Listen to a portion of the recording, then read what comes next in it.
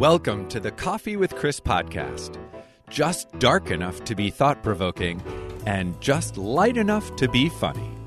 I'm your host, Dr. Chris Thurber, psychologist and professional educator, or so they tell me. Okay, I've got mine. I hope you've got yours. Let's get started.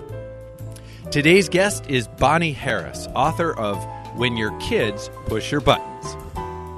I don't know what she's talking about. It's never happened in my house. Welcome, Bonnie. Thank you, Chris. Nice to be here. So I'm going to read a bit of your bio for any listeners who might not have heard of you. Bonnie has been a child behavior and parenting specialist for 30 years.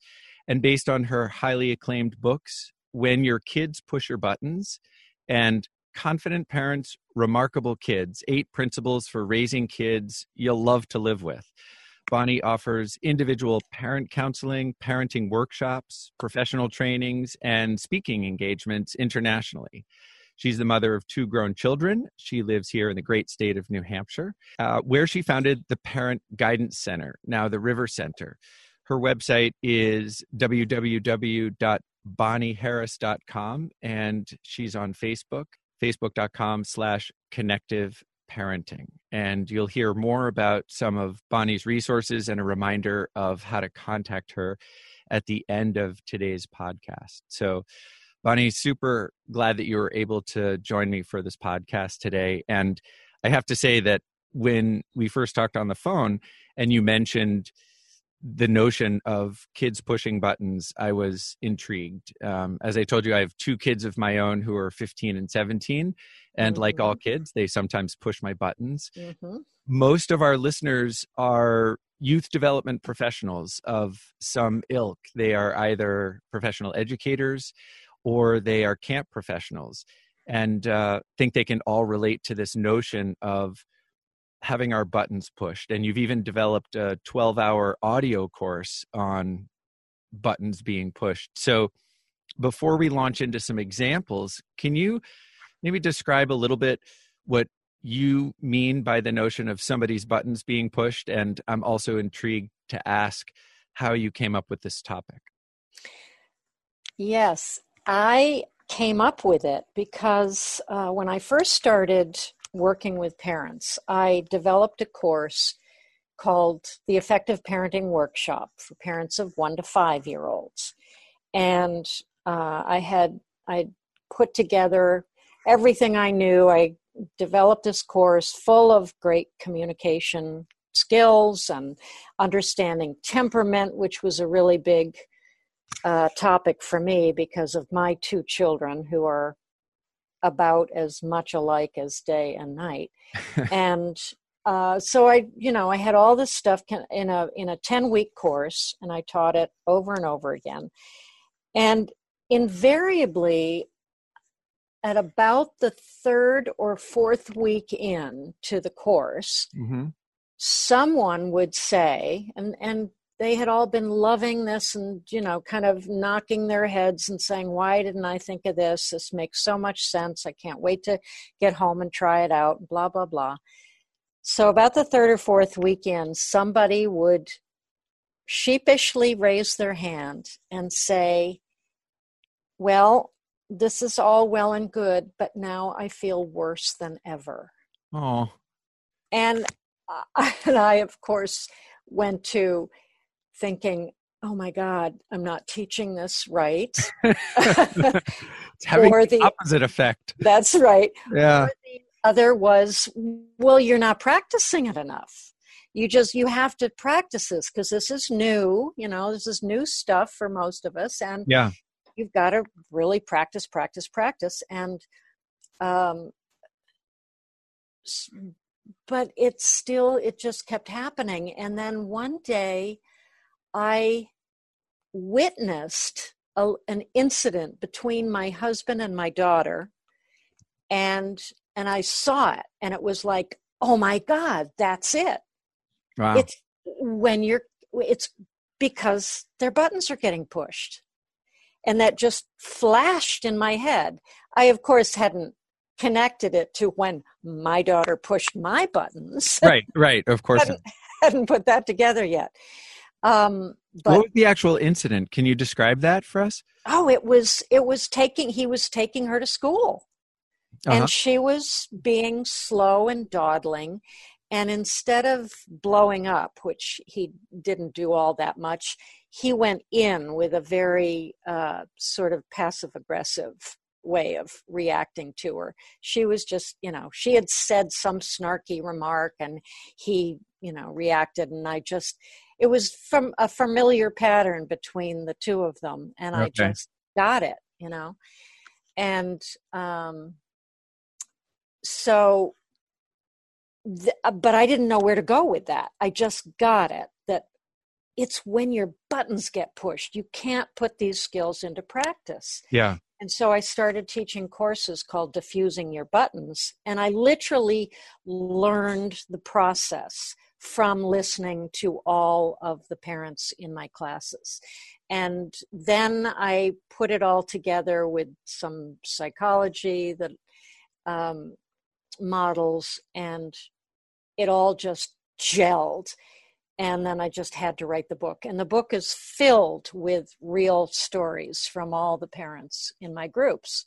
That's awesome. I mean, I love the way you've humanized the process, because it can be intimidating to go to a parenting course or read a parenting blog or just hear from a peer who is having some success as a parent and feel worse. But by making it explicit that, wow, yeah, sometimes at the most unexpected moments, our kids enrage us is really humanizing. Yeah. And then, of course, I put it together with my daughter, who was my major button pusher. And my first was my son, who was just an easygoing, happy-go-lucky kid. Everything just came easily to him. And I, of course, thought it was my brilliant parenting and that I was the best parent on earth. And then 4.5 years later, my daughter came along, and it was like, oh my God, what has happened? Yeah. What has happened here? Well, so how do we understand what a button is? I mean, I think we understand the idiom, but what is... Yes, this is metaphor. I don't know. This isn't an English podcast, but what is a button? What is a button? And that's a really good question to start off with, because typically we think that our children are doing this to us, and then we react because there's nothing. If you're making me mad, if you're making me need to yell 20 times, then you, my child, are the one who's doing this. And it's not that at all. Okay, yes, so your child may be doing something that's annoying, but how it affects you is all up to you. So the button, this is jumping ahead in the process here, but it's a great way to start. Your button is an old belief that you hold deeply inside that comes from your childhood.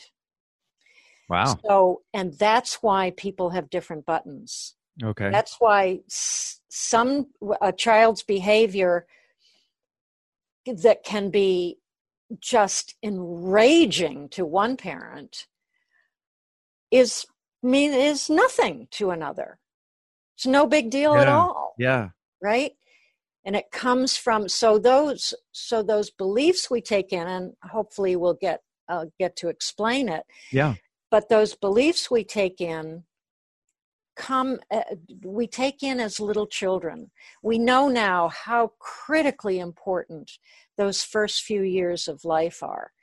And what we say to our children, with all best intentions, right? But what we say to our children is taken in by this little, very, very immature, childish brain that has no way of putting it in context or saying, oh, no, Mom, you're wrong about me. I was just trying to play with this doll here, we don't do that. But if we have someone saying to us, stop doing that now, what is wrong with you, why can't you ever just do what I ask you to do, then that goes in like data on software, and the child, if the child hears it enough, will take in, there's something wrong with me, I'm not good enough, I'm not doing it the right way.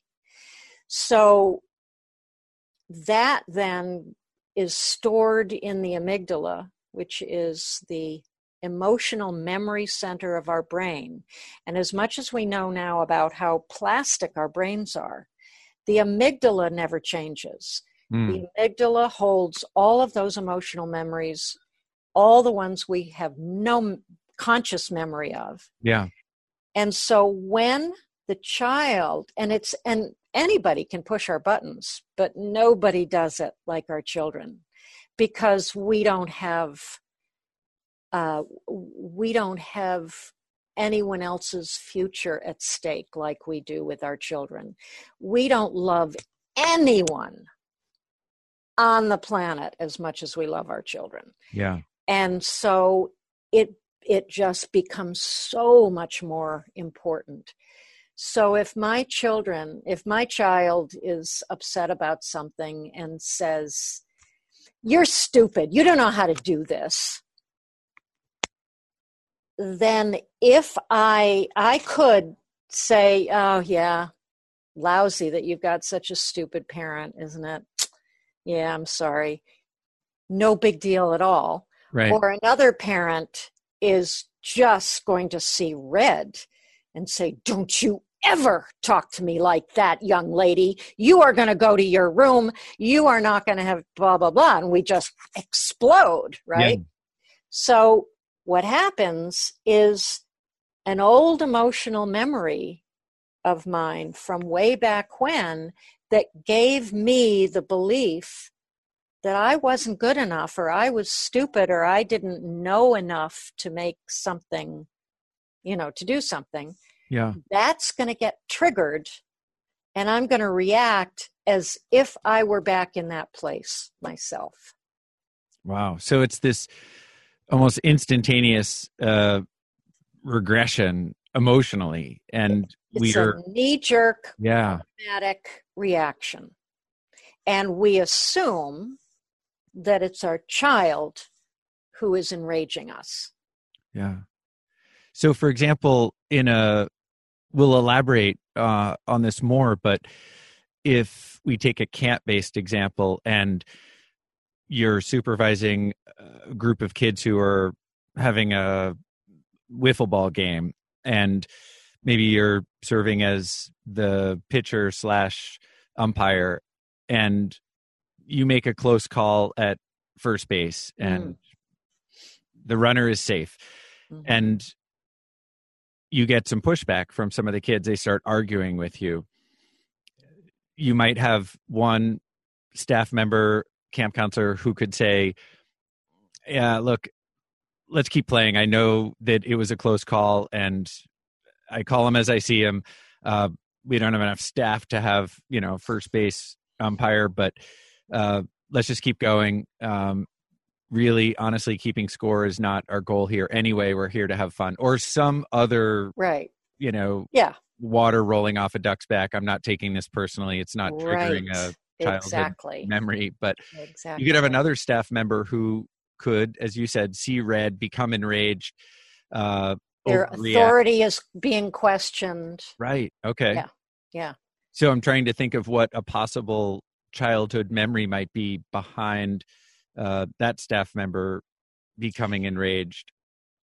It's not so much, there are memories, but most of us can't recall those memories, but we often can recall feelings. So it might be an emotional memory of never being listened to in your family, right? Your opinion doesn't matter. And here's a fresh contemporary example of your opinion not mattering. Exactly. Wow. Yeah. So to take it on a more practical level before, because there are different layers. There are lots of different layers of this. And sometimes we get our buttons pushed, but it doesn't necessarily go back to an old belief. If we can understand this process and we can put it into practical use and switch our mindset and realize, because of understanding about the child's temperament or understanding about the child's developmental stage, that and you can suddenly, oh, I don't have to take this personally, this is okay, this is no big deal, and you can do it, great. Yeah. Then you don't have to go back and pay attention to all those emotional memories. But if you still can't do it, it's the belief that's at the bottom. Yeah. So let me try to make this a little clearer. Okay. So typically what happens is when we react in a way that either we know it's not effective, or we have really gotten into a power struggle or something, and we hate it, but we don't know what else to do. But we're yelling, we're threatening, we're, reacting. And we assume that it is the fault of this child, right? Yeah. My reaction is because this child has said or done this thing. And then there's the next piece, which is the emotion, because what we know is that if the behavior of the child is not actually the cause of our reaction, it is definitely the cause of our emotion. Yeah. Right? So if I get resentful or guilty or enraged or whatever is going on, it's those emotions, right, that cause me to threaten or yell or punish or whatever. It's how we feel. But we're still usually stuck in that model of thinking, but it's this child who's making me mad, right? So there's both the personal attribution. Exactly. It's an attack on me. And we're attributing blame to the child. They're right. The cause. Okay. The blame is on the child. Yeah.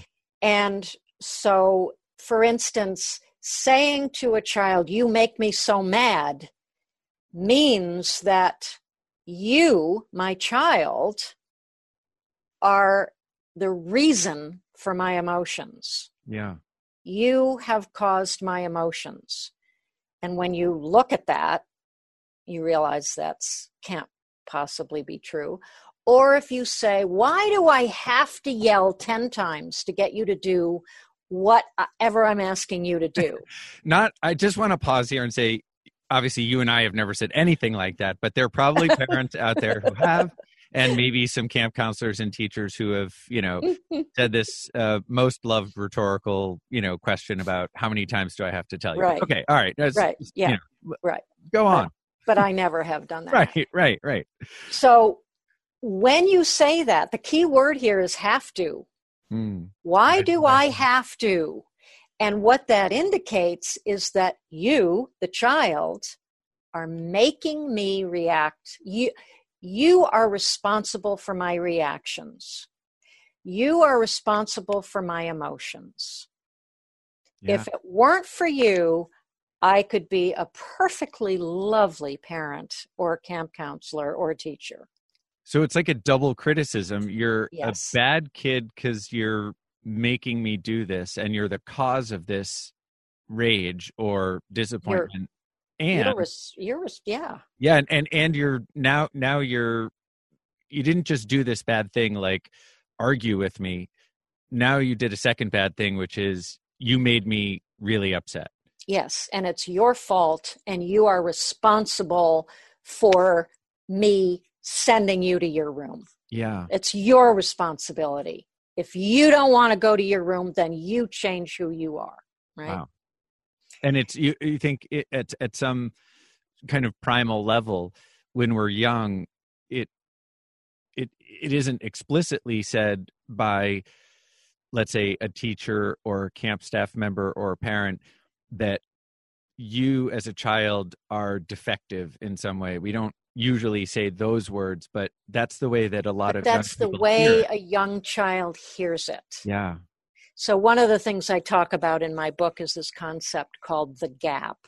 And the gap is the space between the adult and the child, between the intention the adult is trying to teach the child and the message the child receives.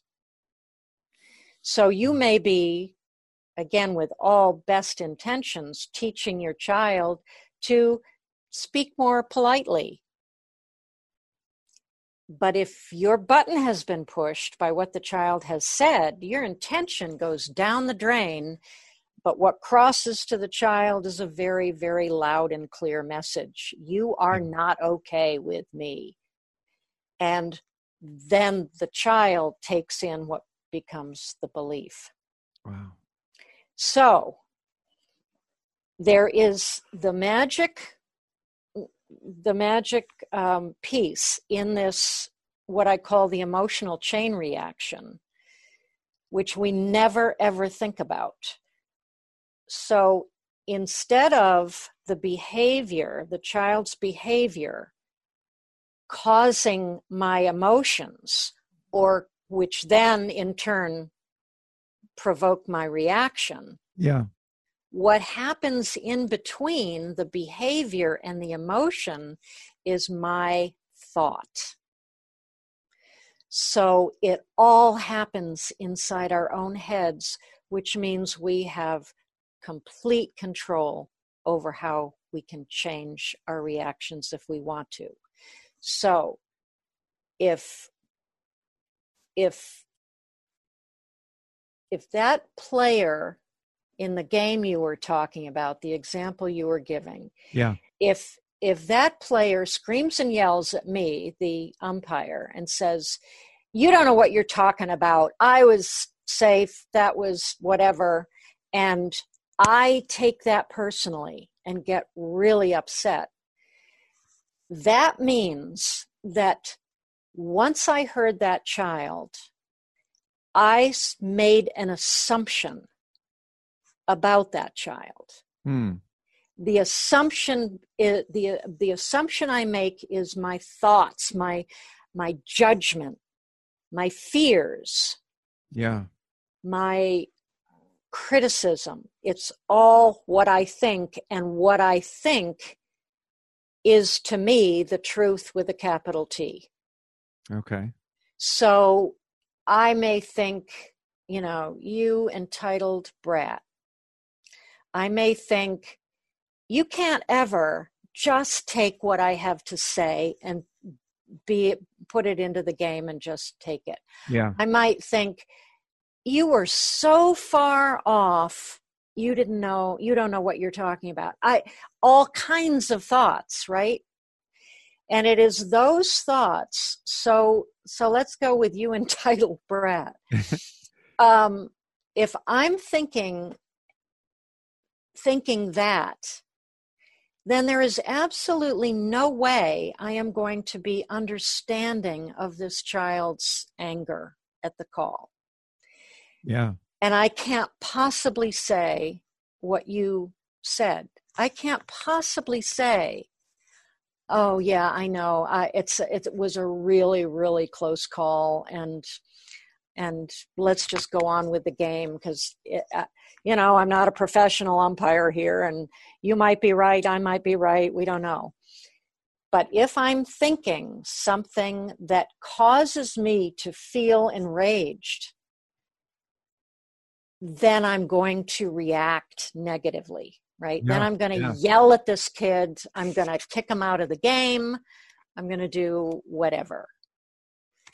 But if I can understand, if I don't like my reaction, then I've got to understand that my reaction is caused ultimately by the assumption I made about this child. And so then I have to assess. It's different in the counselor camper relationship and the parent child relationship and the teacher student relationship. As I said, nobody has as much at stake in a child as a parent. Yes. And so a counselor and a teacher can be more objective. But that doesn't mean they don't get their buttons pushed. But if I want to change my reactions to the child, because our goal is always to be understanding and compassionate. Yeah, and you did say a minute ago, if we don't like our reaction, and that may be yes, the thing for teachers and camp professionals to kind of look for. Yes. Sometimes we do need to be emphatic. We do need to be decisive. We do need to be enforcing rules or saying something that's unpopular. And if our emphasis, like as a waterfront director, I would often raise my voice if kids were running on the dock because I had a safety concern. But I would feel in those instances that my reaction was not over the top or disproportionate to what the concern was, or the child's behavior or potentially remark or comment. Mm-hmm. But I liked what you said, because it gives us something to look for if you're really right. not pleased with your own reaction. If you do, that's where you want to start. Okay. Because we don't take in this piece about the assumptions that we make. So, and you're not going to do this in the moment.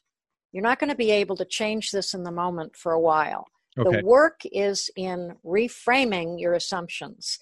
Okay. So what you want to do is start first with, I really overreacted. I screamed at this child, and I could see the fear in his eyes or whatever. I really don't like the way I reacted. That was not effective, and it didn't get me what I wanted. So that's the easiest thing to look at first. Okay. Then you want to ask yourself, if I reacted that way, I must have been feeling. And that's the next easiest thing to understand. I was enraged. I was, any number of feelings. Or we got to label that emotion. If I reacted this way, it must have been feeling X. Yeah. Jealous, resentful. And you want to get, you're probably going to start with angry. But, I always encourage parents to get more specific than that. But, if you start with that, okay, so I was angry. So if I was so angry that I reacted this way, what must I have been thinking? The assumption. And that's when you get to the assumption. And then I might realize I was thinking this kid is an entitled brat because he reacts this way all the time. And he's an entitled brat. Well, that is not an observation. That is a judgment. Yeah. And so you want to change it to an observation and think, it doesn't have to be, and this is another assumption, but it's more of an observation. You're looking at it as a journalist. This child was called out at first base.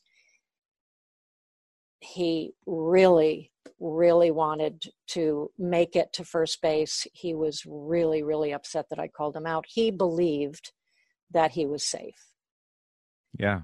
And when you can reframe your thinking to that, you can then have understanding and compassion, and then you can talk to that child like we were just talking about. Yeah.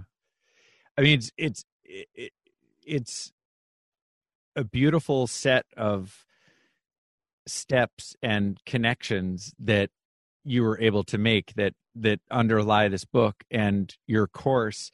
And I think just in what you've said in 25 minutes, extraordinarily helpful to teachers, coaches, camp counselors, because they probably don't need practice knowing when their buttons are pushed.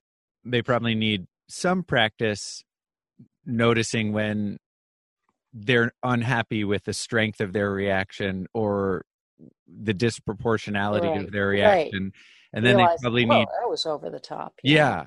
And then they need a lot of practice pausing afterwards and in their minds debriefing. Okay, so if I go through the steps and tell me if I'm missing any, if I behaved this way, I must have been feeling, and then try to be explicit with some of the labeling of emotions. And if I felt that way, I must have been thinking this, and do some more introspection about what that firmly held belief was at the moment. As you said, just your thought. You don't have to worry about the belief, really. Okay, just your thought. I was thinking. Not yet. Yeah, just your thought. What was I thinking? And the assumptions are about both the child and yourself. Oh, yeah. Like, so, I'm someone who should be listened to, or I'm being paid to do this job, so they should listen. Or I'm the teacher, they should do the homework. Or I'm really lousy at this. I wasn't quick enough to make that call. So we can be very self-critical. Really, that's where we go first. I am really a lousy camp counselor. For parents, that is the first thing parents go to. Wow. I am a terrible parent. I should not. I don't know what I'm doing. I'm lost. I don't know what to do. So suddenly I don't know how sudden it was, but with this insight and the writing and thinking that you did afterwards, you understood why this parent hesitantly raised their hand and said, I want to still do this course, but I'm feeling worse, not better. Yeah, right. Wow. And in the book, I have a list of the 4 stages of parenting. Could be of anything. The first stage is unconscious incompetency. So that's when I don't even think about it. I just react and I don't care. I'm just being me. That's take it or, take it or leave it. Yeah, yeah. The second stage is conscious incompetency. And that's the stage that those parents were in when they said, now I feel worse than ever. And it happens every time when I teach parents things, that you get to that place of, oh my God, now I know what I want to do, but I still can't do it. Wow.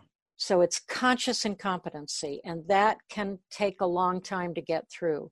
Yeah. The next stage is conscious competency, which is when you're getting it, but you have to be on your toes all the time, because it's really easy to slip back into those old patterns and old habits. But if I keep working at it, but it's exhausting. Yeah. I have to keep working at it. And if you do keep working at it, if you do keep persevering, then the final stage is unconscious competency. When it's all your new automatics. When you couldn't anymore open your mouth and yell at your child that they're being a brat or stupid or whatever, you just couldn't even conceive of saying things that you did a year ago. Yeah. Wow. So there's hope. There's hope. Oh, there's always hope. Okay. So with my daughter, I just want to put it into a really simple situation. I was in power struggles with my daughter every morning during preschool, with her not wanting to go. And I would just get furious with her.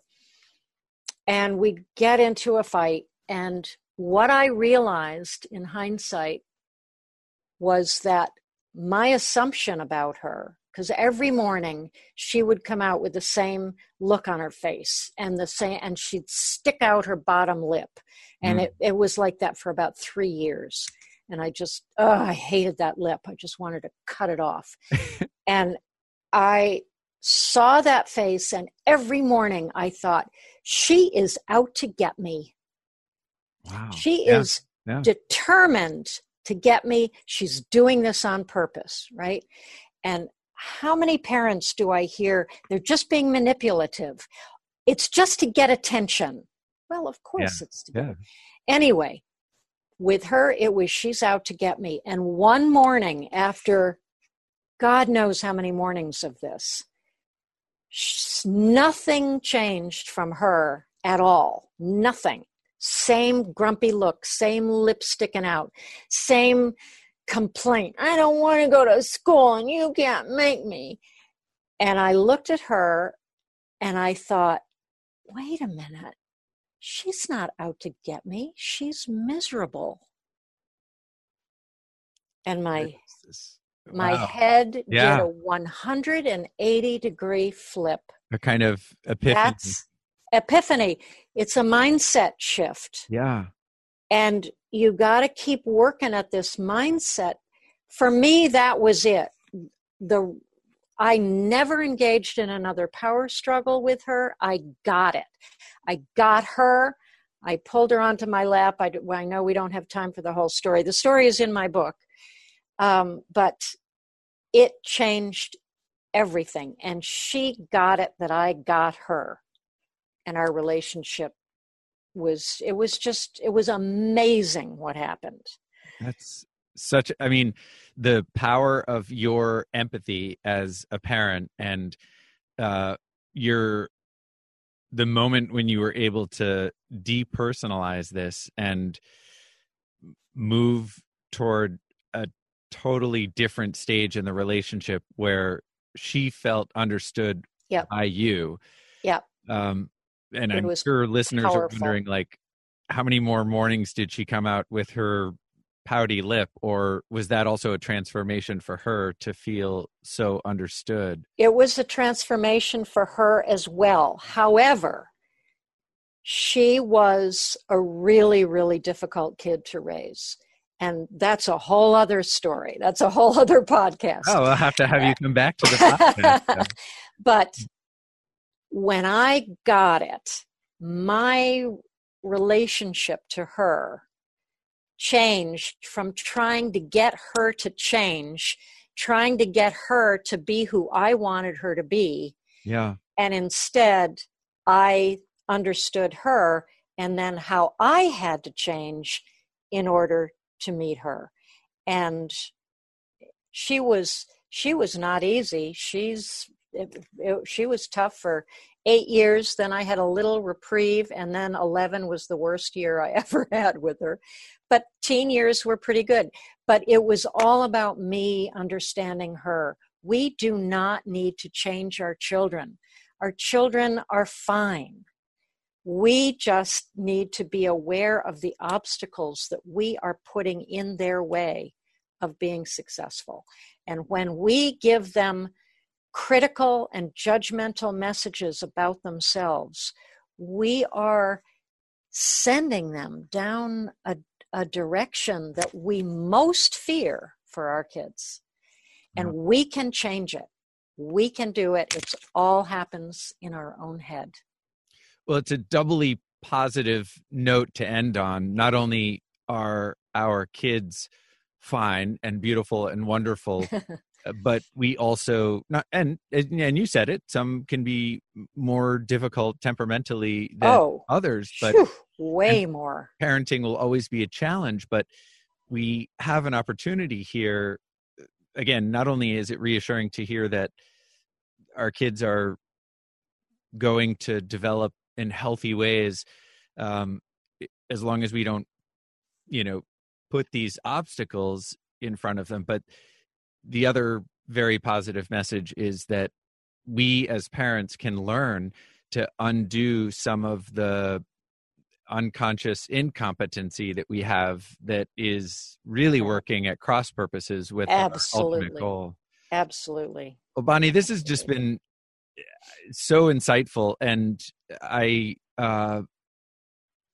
just delighted that you were able to be on the podcast today, and I'm hoping that you'll come back again and we can talk. Okay, we'll talk more because there's so much that the youth leaders that I work with in academic and in camp settings can learn from your insights and your guidance.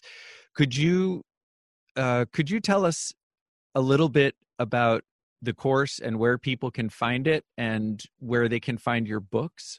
Yes, sure. Well, my books are on Amazon and also on my website. And I also have a workbook that goes along with the Buttons book. There are a lot of exercises in the Buttons book, but quite a while after I wrote that, I developed a workbook which has lots more in it. And so you learn from the book or the course, and then you put it into your own practical situations in the workbook. Oh, it's a great package. Yeah. And then, so the course that I teach, if I teach it locally, I teach a 2-hour course every week for 8 weeks. Okay. It really should be longer because there's so much material. And then the audio course is, I had the opportunity to do this on the phone with parents from several different countries who were live participants on the calls.